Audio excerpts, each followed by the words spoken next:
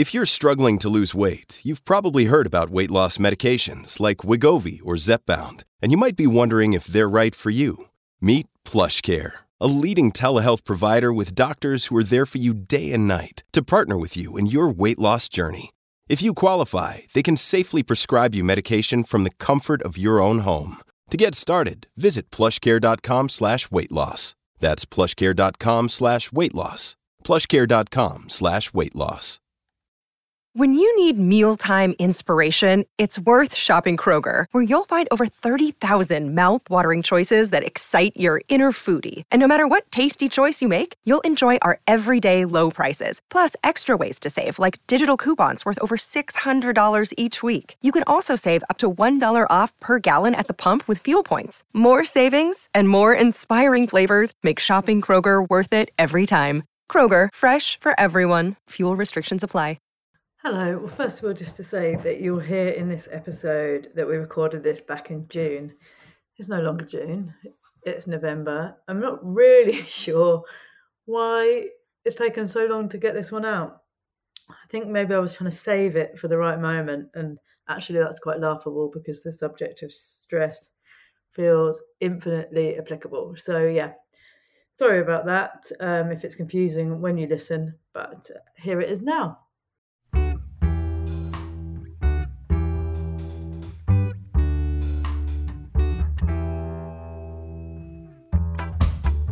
Hello and welcome to another episode of But Why, the podcast that's all about digging into big questions and tricky topics via honest conversations. This week we're going to be looking at stress, and I've just been navigating the stress of technology.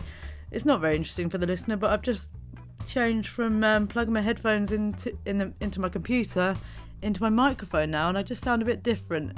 And it's totally irrelevant and it shouldn't stress me out, but it probably will in a small way. Anyway, I'm speaking to a great person about this subject.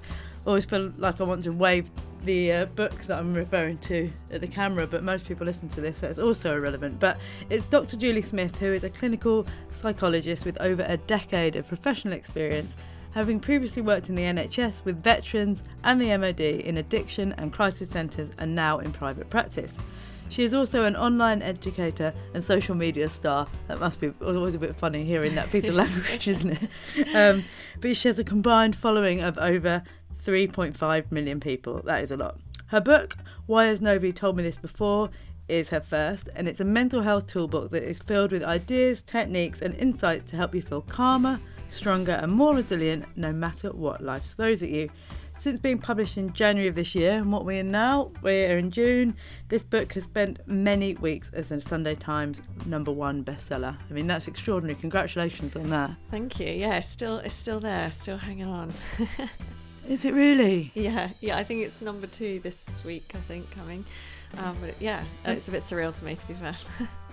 That's a remarkable achievement. Well done. But also, does that give us a glimpse into how people's heads are at, that they are desperately reaching for a book like this, which is extremely useful, but it probably shows a bit of a collective headspace, doesn't it? Yeah, and I think maybe it's a sign that, people, certainly with people that are contacting me saying, thanks so much for the book, I found it really helpful, so I've bought a copy for my mum and a copy for my sister and a copy, and then you're going through it together, it's so nice to hear that, because then you know that people are actually making use of it and putting it into their daily lives, which, is what it was all about in the first place. So phenomenal. I mean, that is everything you could hope for from a book, really. Yeah. And especially with a lot of subjects you're dealing with, if you can have more people within your circle and within your family having access to this way of thinking, then it's only going to become even more than the sum of its parts, if that's the right language. Yeah, you can only ever want it to be, as helpful as it could possibly be. And it's sort of, the whole thing's taken on a bit of a life of its own. I keep seeing pictures online of it on beaches across the world and feeling jealous of my own book. But no, it's all good. Living its best life. Yeah. Amazing. So I always start with 3 quite more chilled questions before we get into the crux of it, which are: how are you really? What star sign are you? And what are your favourite crisps? Oh gosh, how am I really? I'm good. I'm good. I'm fine after a sort of a hectic couple of years, starting all of this and it kind of taking off like a rocket. I'm finding a bit of balance again, and it's lovely, and that's come just in time for summer, so all good there. Star sign, I'm a Pisces, and I have no idea what that means about me. And favourite crisps probably have to be what are they called? Those like McCoy's salt and vinegar crinkly things. They're good. They're great. Another one. Love them. That's a very solid crisp, isn't it? You know, you're eating that. I'm a Pisces. Pisces are extremely emotional and very creative and very empathetic. Do you relate to that? Yeah, that sounds about right. I mean, I was talking to someone the other day actually about, why they thought I sort of got into this sort of work, and and whether where that sort of empathy and compassion came from. And I said about how I remembered as a child, I was almost sort of over empathic. I remember sitting in bed at night and worrying about, like on a dark, cold winter's night, worrying about all the animals that lived outside and whether they would be cold or not and stuff. Always kind of stepping into the experience of others and wondering what that was like and whether it was, copable. And at the time that probably wasn't great for me, but that ability to and willingness to kind of step into someone else's experience and sit with that really, really helps me in the therapy room. So, Yeah, I think it sounds like perfect tools. I mean, it's always with any of these traits, they're kind of a gift and a curse, aren't they? Yeah. To be able to go into a room and feel what everyone else is feeling is an exhausting way to exist, but also, amazing to step into that. But it's definitely very Piscean.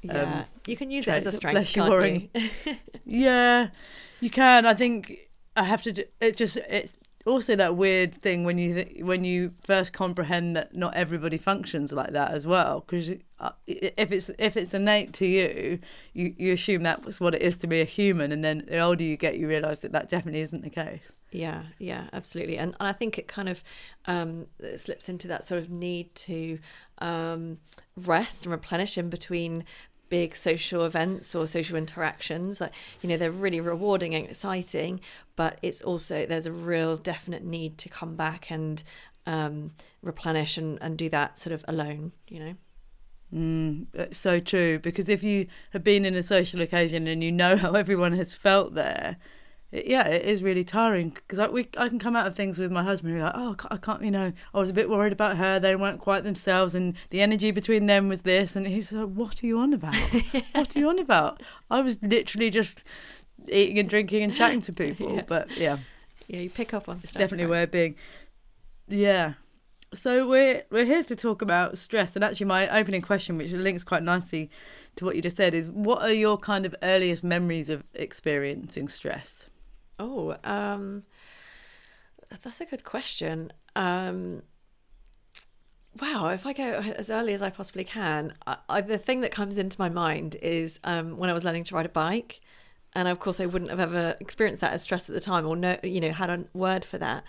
But that level of sort of that increased level of alertness that you get, where you are just sort of wired and you're in touch with your whole body because you have to be. And I remember sort of, my dad sort of pushed me along on this bike, and then at some point looking back and realizing he'd let go and those moments that probably, a lot of kids have, and that sort of rush of adrenaline moment where there is fear and the realization that you are doing this thing, you just have to keep going and then work out how to stop. Yeah.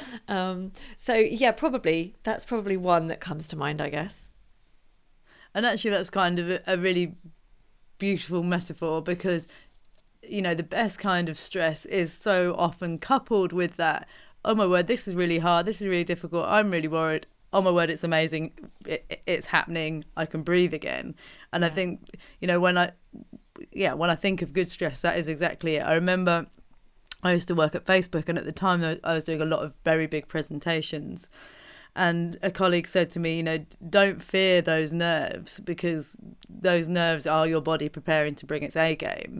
Really embrace them, and which is a great piece of advice. And I remember that really early with what I used to call school disco nerves, which isn't stress, it's kind of excitement, isn't it? But they're so closely linked, aren't they? The stress and thrill, I guess. Yeah, and actually that's something that really stuck with me sort of in the research, so how, you know, what's happening in your body when you experience excitement is very, very similar, if not almost the same, to what you experience when you're feeling anxious or stressed. You know, it's that increase in your level of alertness. Like you say, it's your body preparing to bring its A game. So it's your body preparing to perform at its best, but it's in a situation where you need to be alert and to be able to make decisions if you need to. So, for example, I often talk to people about the sort of the stress and anxiety difference being, let's say you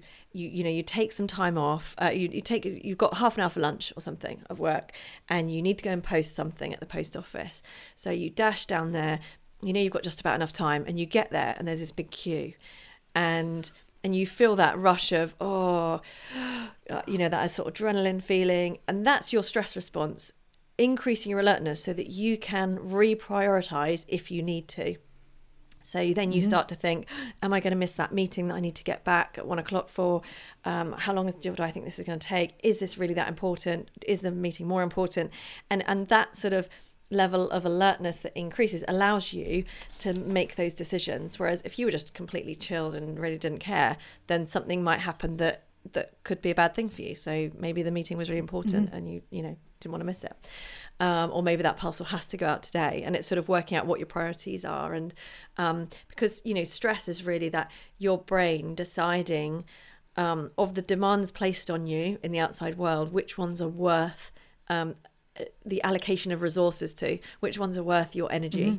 And so once you sort of feel that little rush that you get, if you are able to sort of make friends with it in the way that you did, you know, at Facebook, that ability to allow it to be there because it means it's enabling you to do what you need to do, then that reframes the whole situation, doesn't it? Like lots of people use that, the fact that anxiety feels the same as excitement, lots of people use that to reframe anxiety and say, well, you know, I can also be excited about this. I could be anxious about going on stage in front of people, but I could also be excited. This is a great life opportunity, and I could enjoy this. And so that's a really sort of great technique, really.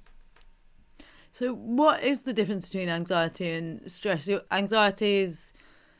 So... Because when I'm... Go. Yeah, so well, stress, you know, if we're talking about that sort of post office situation where you're in that scenario, you might experience that sort of threat response kicking off, and you would interpret that as stress. We conceptualize it differently if it's associated with more threat. So you might experience that as anxiety if you anticipated that maybe you were definitely, you know, this post office thing had to happen right now, but then that meant you were going to be 15 minutes late for a meeting in which you knew your boss was going to humiliate you for walking in late, and then you would feel judged and humiliated.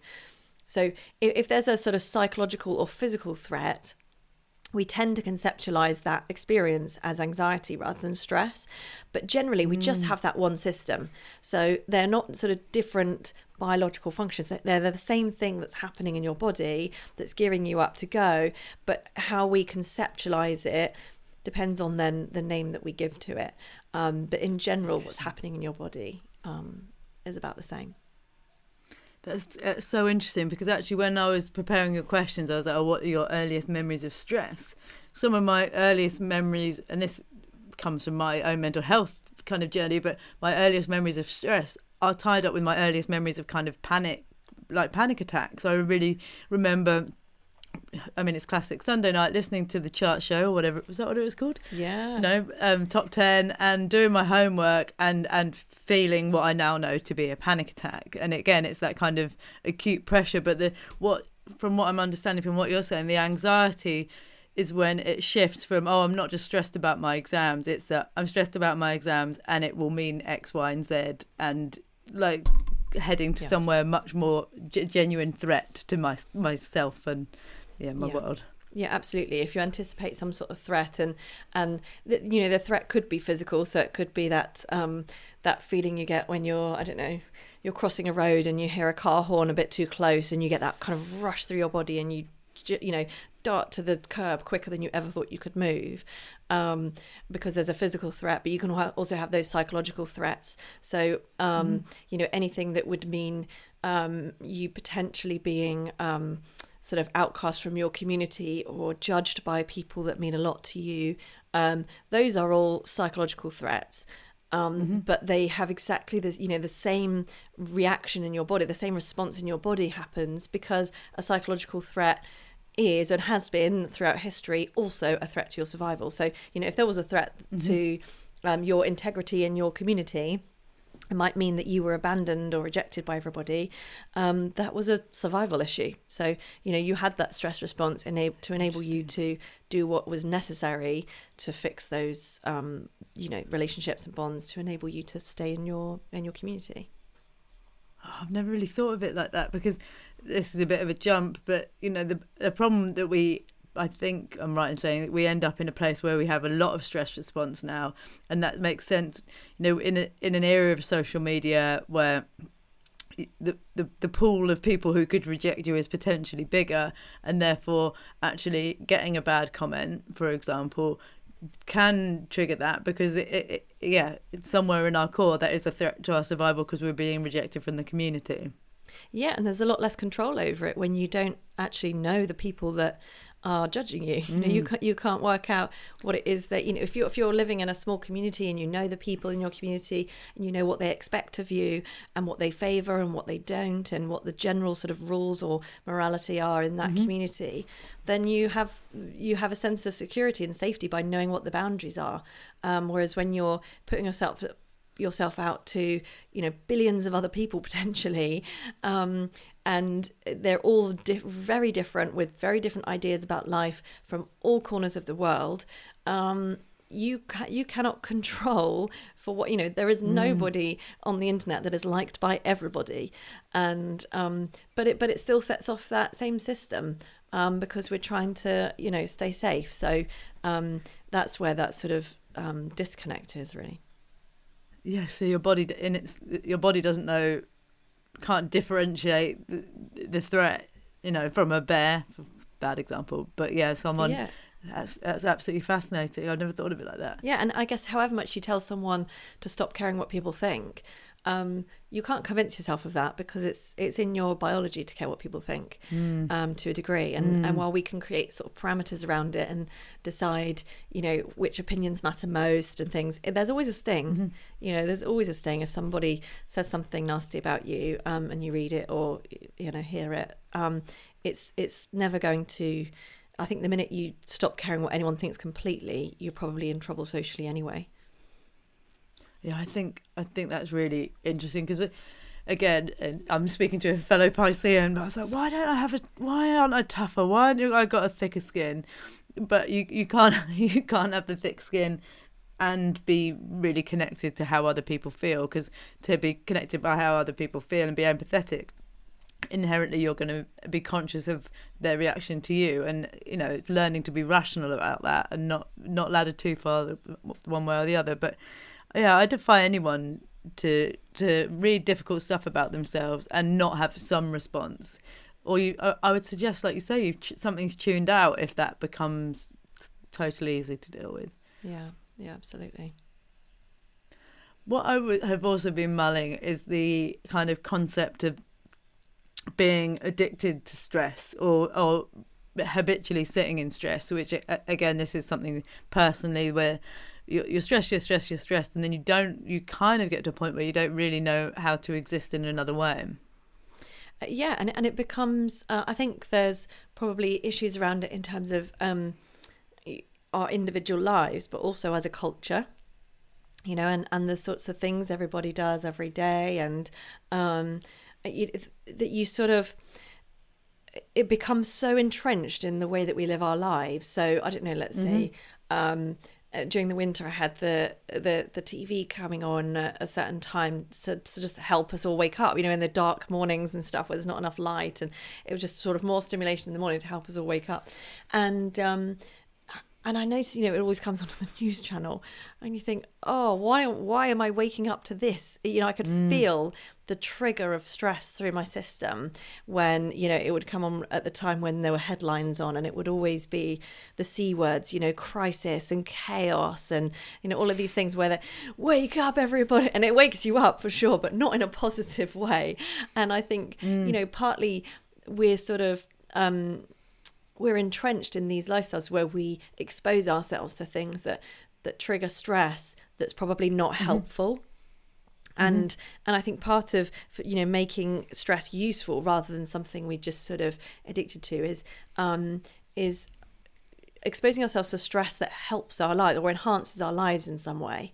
So, the stress I feel before I don't know, go on a podcast or, go on the TV or the radio to talk about, the things that I've been doing and trying to spread the word about, how to look after your mental health and those sorts of things.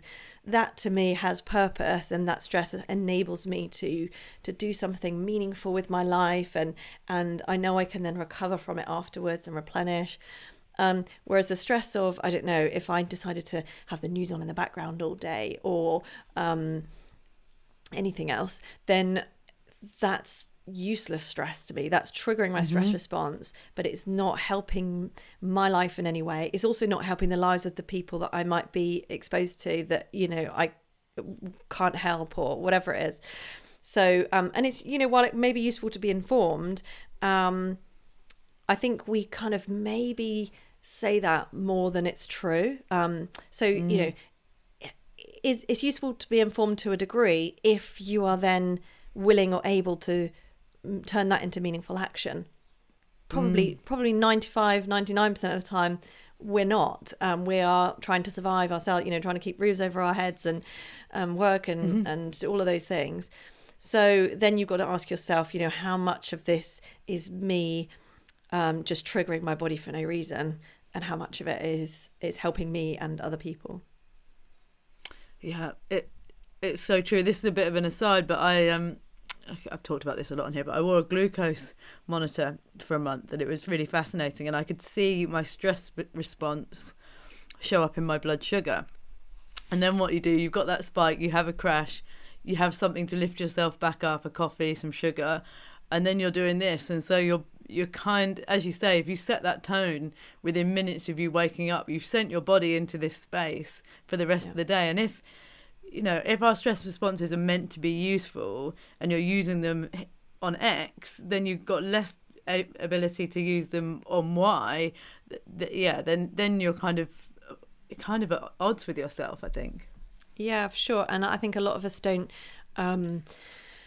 maybe know or appreciate how the system is supposed to work at its best. So, stress will be really, really useful for you if you treat it with the respect it deserves, so generally our brains are always, taking in information from the outside world about the demands placed on us. And from there, it will decide, do we allocate those extra resources to this? So do we allocate that stress response to enable you to do what you need to do to meet that demand? And if at some point, your brain decides, yes, this is worth it, and you get that rush of stress that helps you to do that thing and meet that need or meet that demand, then your brain wants something back for that. It's given out really finite, precious resources, and that's okay if you then put something back into the system. It's a bit like a bank account. If you keep taking cash out without ever putting anything back in, there's only so long you can do that for before the whole thing's depleted. And generally what your brain wants back is something in return in the way of nutrition, good nutrition, social connection, rest and replenishment, or hydration, those sorts of basic things that nurture your body and enable you to replenish and then lean back into stress. Yeah, there's a couple of things that really stood out for me in the book, and that idea that we're never going to rid ourselves of stress, or unlikely to. and therefore kind of striving for that, it doesn't get you anywhere. But what you can be striving for is those moments of relief.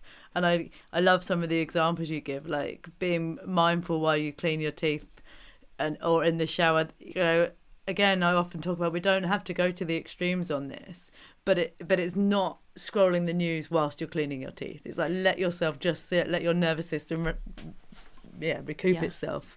Yeah, I think that's the sort of the tricky part with a lot of what was put onto social media when all this sort of subject around stress became more popular. With you'd see images of influencers on a beach in Bali meditating for 3 hours before breakfast or whatever, and it all looks really nice and probably makes you feel more stressed because it makes you envious of some sort of dream lifestyle that you don't have and that they probably don't really have either. And actually what you need to be able to deal with stress in a healthy way is not that. It's something on the daily. And probably the most helpful thing I've heard is about taking back those in-between moments, that sort of that we have seemed to fill up, that we used to before technology took over our lives. There were moments of quiet in between things where you might do something mundane, but when you're doing that mundane thing, you're not also listening to something on your phone, or haven't got sort of a YouTube video on in the background or whatever it is, and your brain is enabled then to calm itself and replenish so that you're able to do something else. And if you let's say you have back-to-back almost back-to-back meetings all day, and then you've got like a 15-minute window between meetings, a lot of people will go, I'll just get a few emails sorted and then that's done. Whereas, then what you've done is you've re-triggered your stress response in between meetings. There's no replenishment.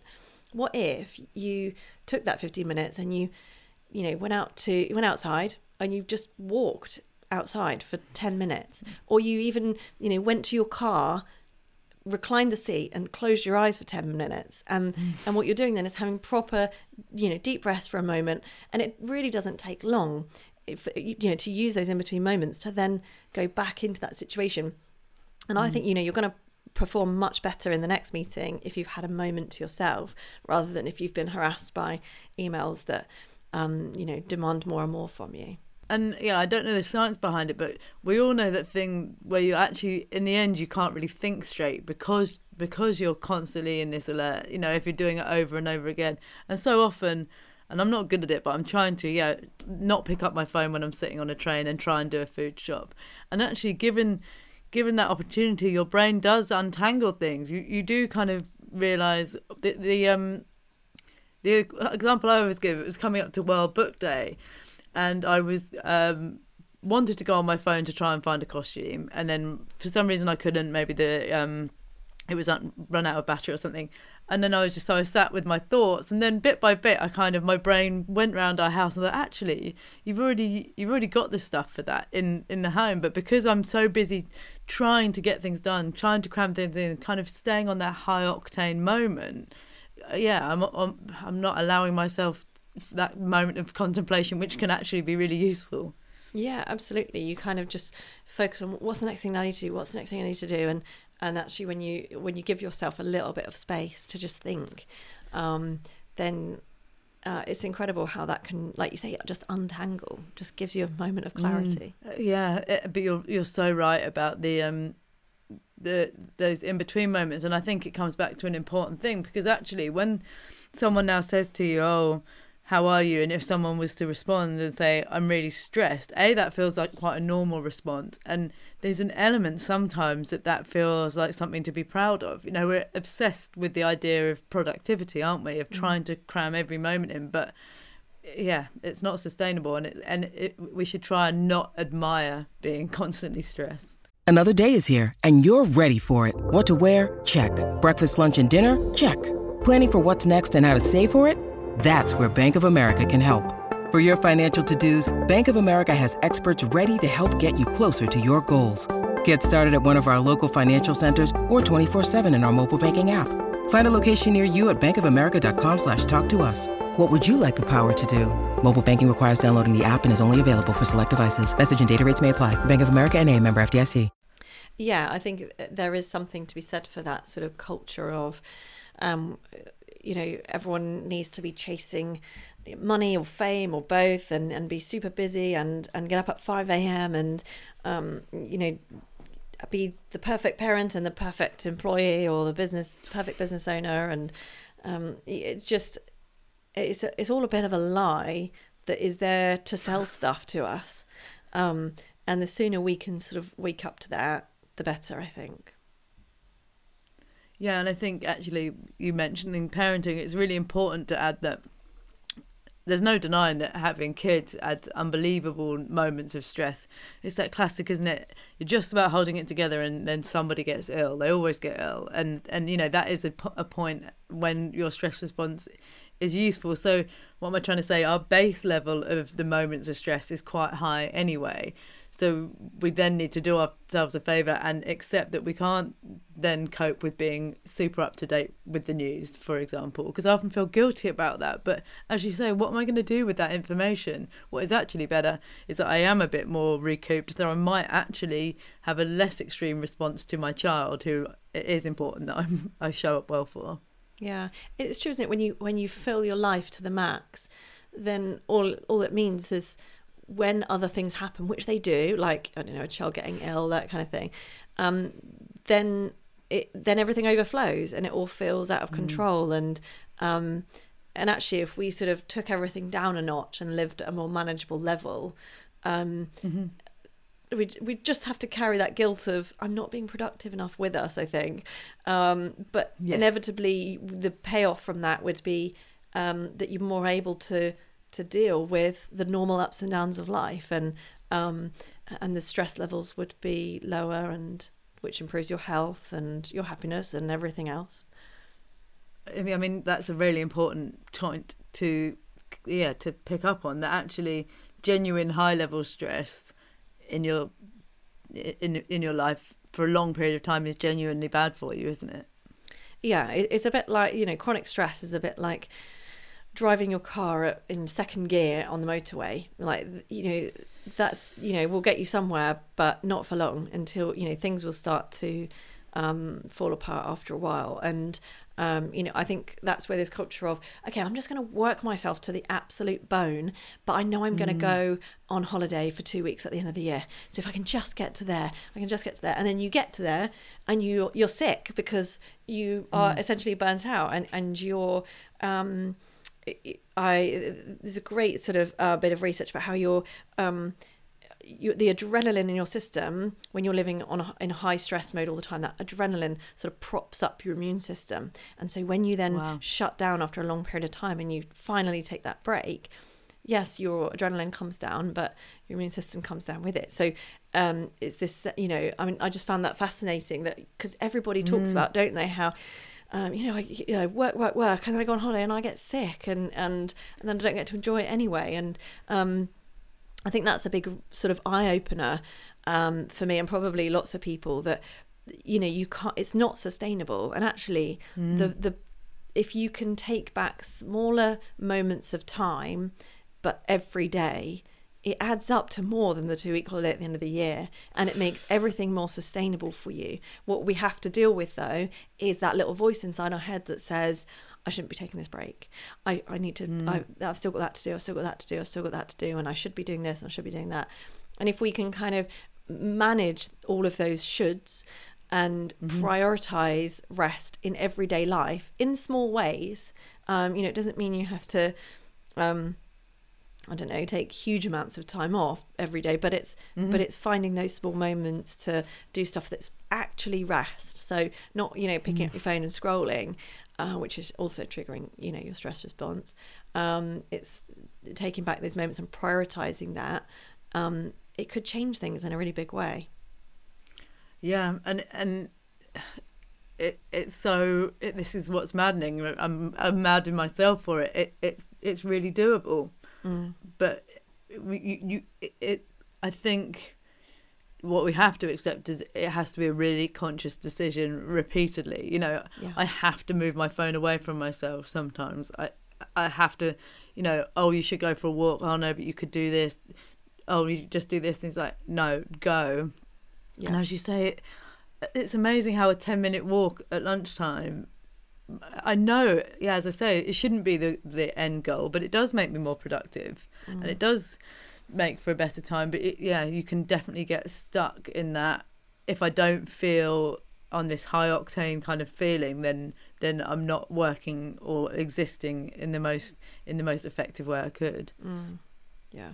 And it's just not true, is it? You know, it kind of, we almost have to redefine success in that sense, that life is successful if I'm having a good time, and if I'm present. Yeah, if I'm actually here and not focused on creating some, you know, future that isn't here yet entirely. My word. It's so true. But one line which might feel like a contradiction to this, but I think it's important, there's a beautiful line in the book which is, you can't untangle stress from a meaningful life. And I guess this is pulling away from the unnecessary stress, but know that some of those you know, new jobs, big life events, doing things that are outside of your comfort zone, you know, running a marathon, whatever, those are also the most amazing things where that stress is worth it. Yeah, for sure. And actually, you know, I've been living that journey the last couple of years since I started. You know, obviously before I was working one-to-one with people in a therapy room. And then once I started to share the educational content online and the videos on social media and things, it grew into this, you know, there were lots of opportunities, but lots of them were very outside of my comfort zone. So I'd be doing, you know, things like this or radio or going on the TV and different things. And they weren't in my comfort zone. They weren't something that I had aspired to do, but they were part of something meaningful to me, that I had access to all this great knowledge and education about how people can manage their mental health. And I wanted to get it out there. So it meant more to me to increase the chances of somebody who needed it coming across it than my own comfort did. So, you know, when I have the chance to go and talk about these sorts of things in a big arena, then I will do that and I will face my discomfort and I will experience that stress because it means something to me and I want to have that positive impact. And so I'm much more able to hold on, you know, manage that stress and sort of make friends with it in a way, like we were talking about before, because I have this meaningful goal that is based on my values. So yeah, I think if you're working on something and having a meaningful life and you know, the obstacle is the way and all that, I love that quote, but it's the sort of, you know, when you're focused on those things, you will experience stress along the way. If you're able to acknowledge that system for what it is, which is helpful to you if you treat it with respect, then it's all good. It's when we sort of get wrapped up in ideas of what we should be that aren't really based on what it means to be human and our need for rest and replenishment. Yeah, I think that's so powerful. And I think what you've touched on as well, it's those boundaries around it, both in terms of you've made the exchange, you've made a conscious exchange in your head, but also I had Jessica Innes-Hill on the podcast, and she was talking about when she was training after she'd had a baby, and she said, you know, I of course I didn't want to be away from my young kids for an extended period of time, but I knew that there was this window for me to achieve this in my career, and then I'd be back. And you know, doing that long term wouldn't have been good, and it would have been extremely stressful. But there was decisions around it, and I think, yeah, we can all sit in periods of stress, what we need to catch ourselves on. And I've definitely felt periods of this where it is kind of overwhelmed towards burnout. It's like, oh, next week it'll be better, next week it'll be better, next week it'll be better, until you eventually go on that holiday and you crash. You can't keep sitting there hoping that something's going to shift. You've got to be aware of trying to control that for yourself, I suppose. Yeah, that's true. And I think that happened for us here. You know, I've got 3 children, and when all of this started to happen, it felt like it would all just stop at some point, you know, next week, next month, it will all disappear, and it'll be that sort of thing that we did. So we treated it from the beginning as something that was about to switch off. And so we tried to sort of maximise the impact that we could have at the time. And it carried on for longer than we thought. You know, 2.5 years later, here we are. And so somewhere along the way, we had to sort of recognise, okay, this isn't going away, so we need to treat it like the long game now, and We've made, good inroads, and that's great, and that was worth it. But now we need, and I sort of took back that day, to be with my youngest son in the week, who's not at school yet, and those sorts of things, so that we could do the things that I did with the other two, and take him to little football clubs and stuff. And well, my life is so much the better for it. I probably get less done, but I wouldn't swap it for anything. No, but importantly, there is that moment where, however that conversation happened, where you're like, I actually consciously need to make a shift, rather than hoping that one day in the week would come back. It's so easy, isn't it? Yeah. How old are your children? I'm thinking mine are 9, 7 and 4. Are you in a similar close spot? Yeah. So 3, 7 and 9. So yeah, pretty much the same. And it's wild, isn't it? Wild is the word. Yeah, that's probably what I would say. And I think it's wild because in our sort of, we're living in a time when we've made so many shifts in terms of the roles of women and our ability to be out in the workplace and those sorts of things.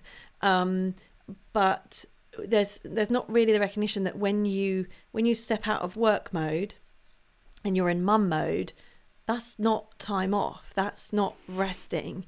That's, you've got to be enthusiastic in a different way. And it's just a whole new, different set of demands on you. And so, I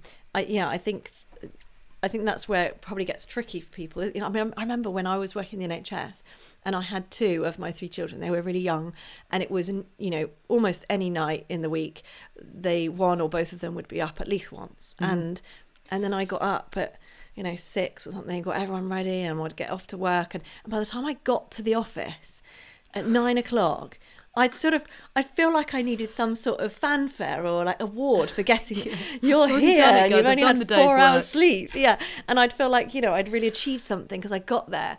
And then it's the reality that, oh yeah, now you've got to do the day's work. And, or, you get to the end of your day's work and you think, now I can't rest. Now I've got to go and gather up the children and be enthusiastic about their day and find something for them to eat and clear up and and so it's that sort of your time out from work isn't time out. It's more work. So I think we have to be really, really creative as parents, don't we? And find those little in-between moments. And like driving has probably been one of mine. So I'll have, I like to listen to audiobooks and stuff. So I like to listen to something. That's a sort of quiet moment for me to just have a little moment to myself. I'll listen to a little bit of a book, maybe while I'm driving. And it's only just down the road to go and do the school run or something. But I've just taken back a little bit of me time or something like that. And so those sorts of things really help, because the reality as a parent is you just don't get the big moments, I think.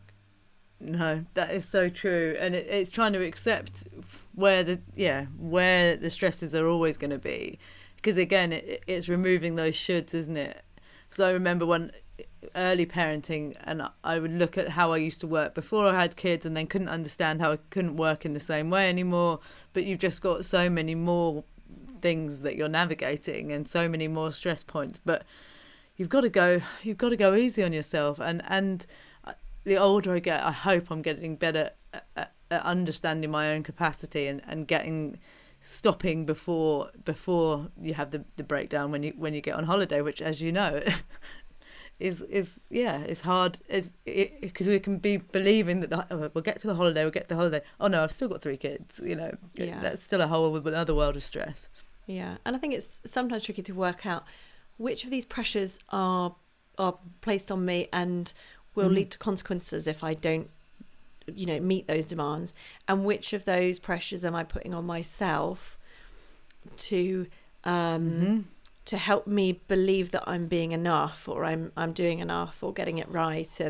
And some of those, if you can have that really honest conversation with yourself, it can be really revealing about how much we're doing to monitor, and monitor's not the right word, but how much are we doing to ensure that other people are thinking of us in the right way? The sort of am I keeping up with the other mums, or am I doing everything that everyone else is doing for their kids, and am I doing it in the right way, and making it look pretty on Instagram while I do it? And it's those sorts of, if you can start to work out what's the necessary stuff and what's the fluff that is about everyone else's opinion of you, it can really help to sort of let go of some of those things. Yeah, I always think as well, I noticed you've just been on Zoe Motherkind's podcast, and she always, in relation to like Christmas and birthdays, she's like, make sure you're focused on making it, think about how it feels, not about how it looks. Yeah. You know, it doesn't matter that it's like colour coordinated. Has the getting the food on the table at that party been the least stressful version of that possible, so that as a mum you can be there and hopefully try and enjoy your child's birthday. Whereas if you're so obsessed with stressing over the appearances and then you're not present, it's all for nothing. Yeah. And I often come back to that. Yeah. That's a great quote. I'm scribbling it down as you speak. It's about how it feels, not about how it looks. That's golden. Yeah. And the thing is, your kids will remember that, won't they? They'll remember the energy of their... And I'm not saying that we should all then be sailing around being these serene mothers, but as per the theme in this podcast, we have to accept the stresses that we've put on ourselves. You don't need to do the fancy cake. You know, go and buy them one from the supermarket, cover it in Smarties, they'll be really happy. And so really happy. We were doing the fancy really happy. The reason we were doing the fancy cake is some kind of validation of something that doesn't really exist anyway. So we have to be responsible for taking the unnecessary stresses out of things where we can. Yeah, you're right. And often those things, you know, are influenced by the opinions of other parents. Rather, you know, it's the parents that ask, so did you make the cake? It's not the children. The children don't care whether you made the cake or not, or whether you were up till 2 a.m. decorating it, you know, imperfectly. They care whether their friends are going to turn up and they're going to have some time with you and, you know, have a giggle. And they're the experts around how to, you know, live a joyful life, right? They live in the moment. That's what they're really focused on. And I think we do a lot to, you know, take a leaf out of their book, really. Yeah, always. And save the stress response for places where it's valuable and useful, and we can, not spread it around in all these other places. Mm.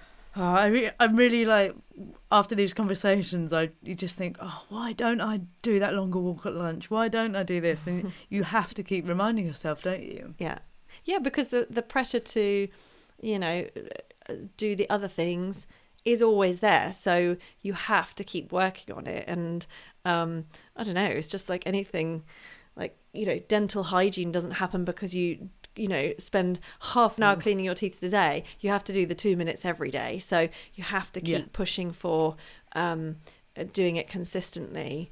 And you have to keep it sort of it wears off, doesn't it, if you don't reapply every day and go back to it. So it's okay that we have to keep working on it. I don't think that's a sign of us failing. I think that's a sign of the pressures that we face all the time.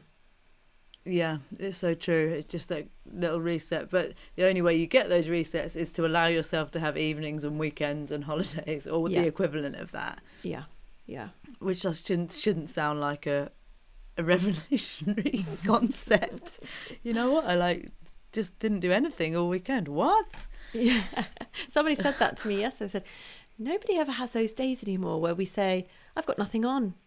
You never hear that anymore. Never. And this is true. No, I know, jam-packed. And actually there's not much that I'd take back from the pandemic, but there was something when in the times when it was beginning to ease and you could just locally to people be like, you're around this weekend, or, you know, can we go and meet in the park? And that was kind of available. But suddenly we're back to a time of chock-a-block diaries, aren't we? Yeah. Well, thank you so much. I've got 2 questions before I go. I was going to say, anything you've got to shout about. I mean, this book doesn't need much more shouting about, but you should shout about this brilliant book. Yeah, it's called Why Has Nobody Told Me This Before? Because that's what people used to say to me in therapy, basically. People don't realise that you do a lot of talking in therapy, but you also learn quite a bit about how your mind works, how you can impact on your emotional state and your mood and your stress levels and all those things. And I found that a lot of people, once they had that bit of education, they were so raring to go. They were so empowered by the fact that there are some really simple things you can do every day that help and that enable you to stay well and you know, be closer to being at your best. So I just wanted to make that more available, and so it felt like the right title for that kind of book. That it's this bunch of things about how your brain works and how your mind works that you can use to your advantage. Yeah, it's really brilliant, and it's just like excellent thing after excellent thing. It's very, very easy to digest, because again, if your mind's a bit pickled, it can't always be easy to reach for tools that help you, but this is extremely easy to read. Thank you. In the best possible way. And my last question is, if you could have an honest conversation with one person, who would it be and what would you say? An honest conversation?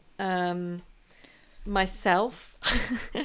That's such a psychologist response, isn't it? Yeah. But yeah, I think sometimes they're the most difficult ones to have, aren't they? And asking yourself the tough questions, and then really getting honest with yourself about how the things you might be doing can make the situation better or worse, and why you're choosing what you're choosing.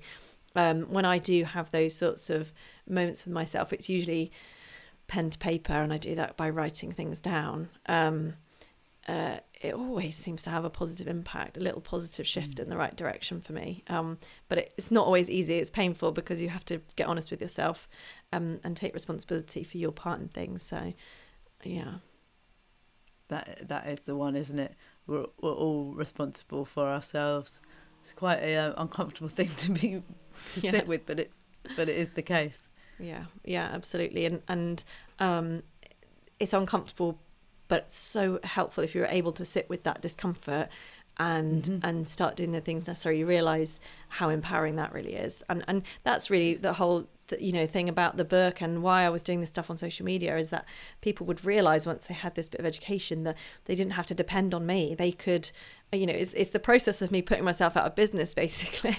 That you can take control of your health and things like that, and you can do these things for yourself that make a big difference. And that can be, although that's uncomfortable at first, because with power comes responsibility, but also that then you can take some things into your hands and feel empowered by that. Well, thank you very much. It's been a really interesting conversation, and I always know they're good ones when I want to go and take action myself. So thank you so much for your time. And you, amongst your busy schedule. Thank you. Thanks for having me. Well, that was a very useful conversation.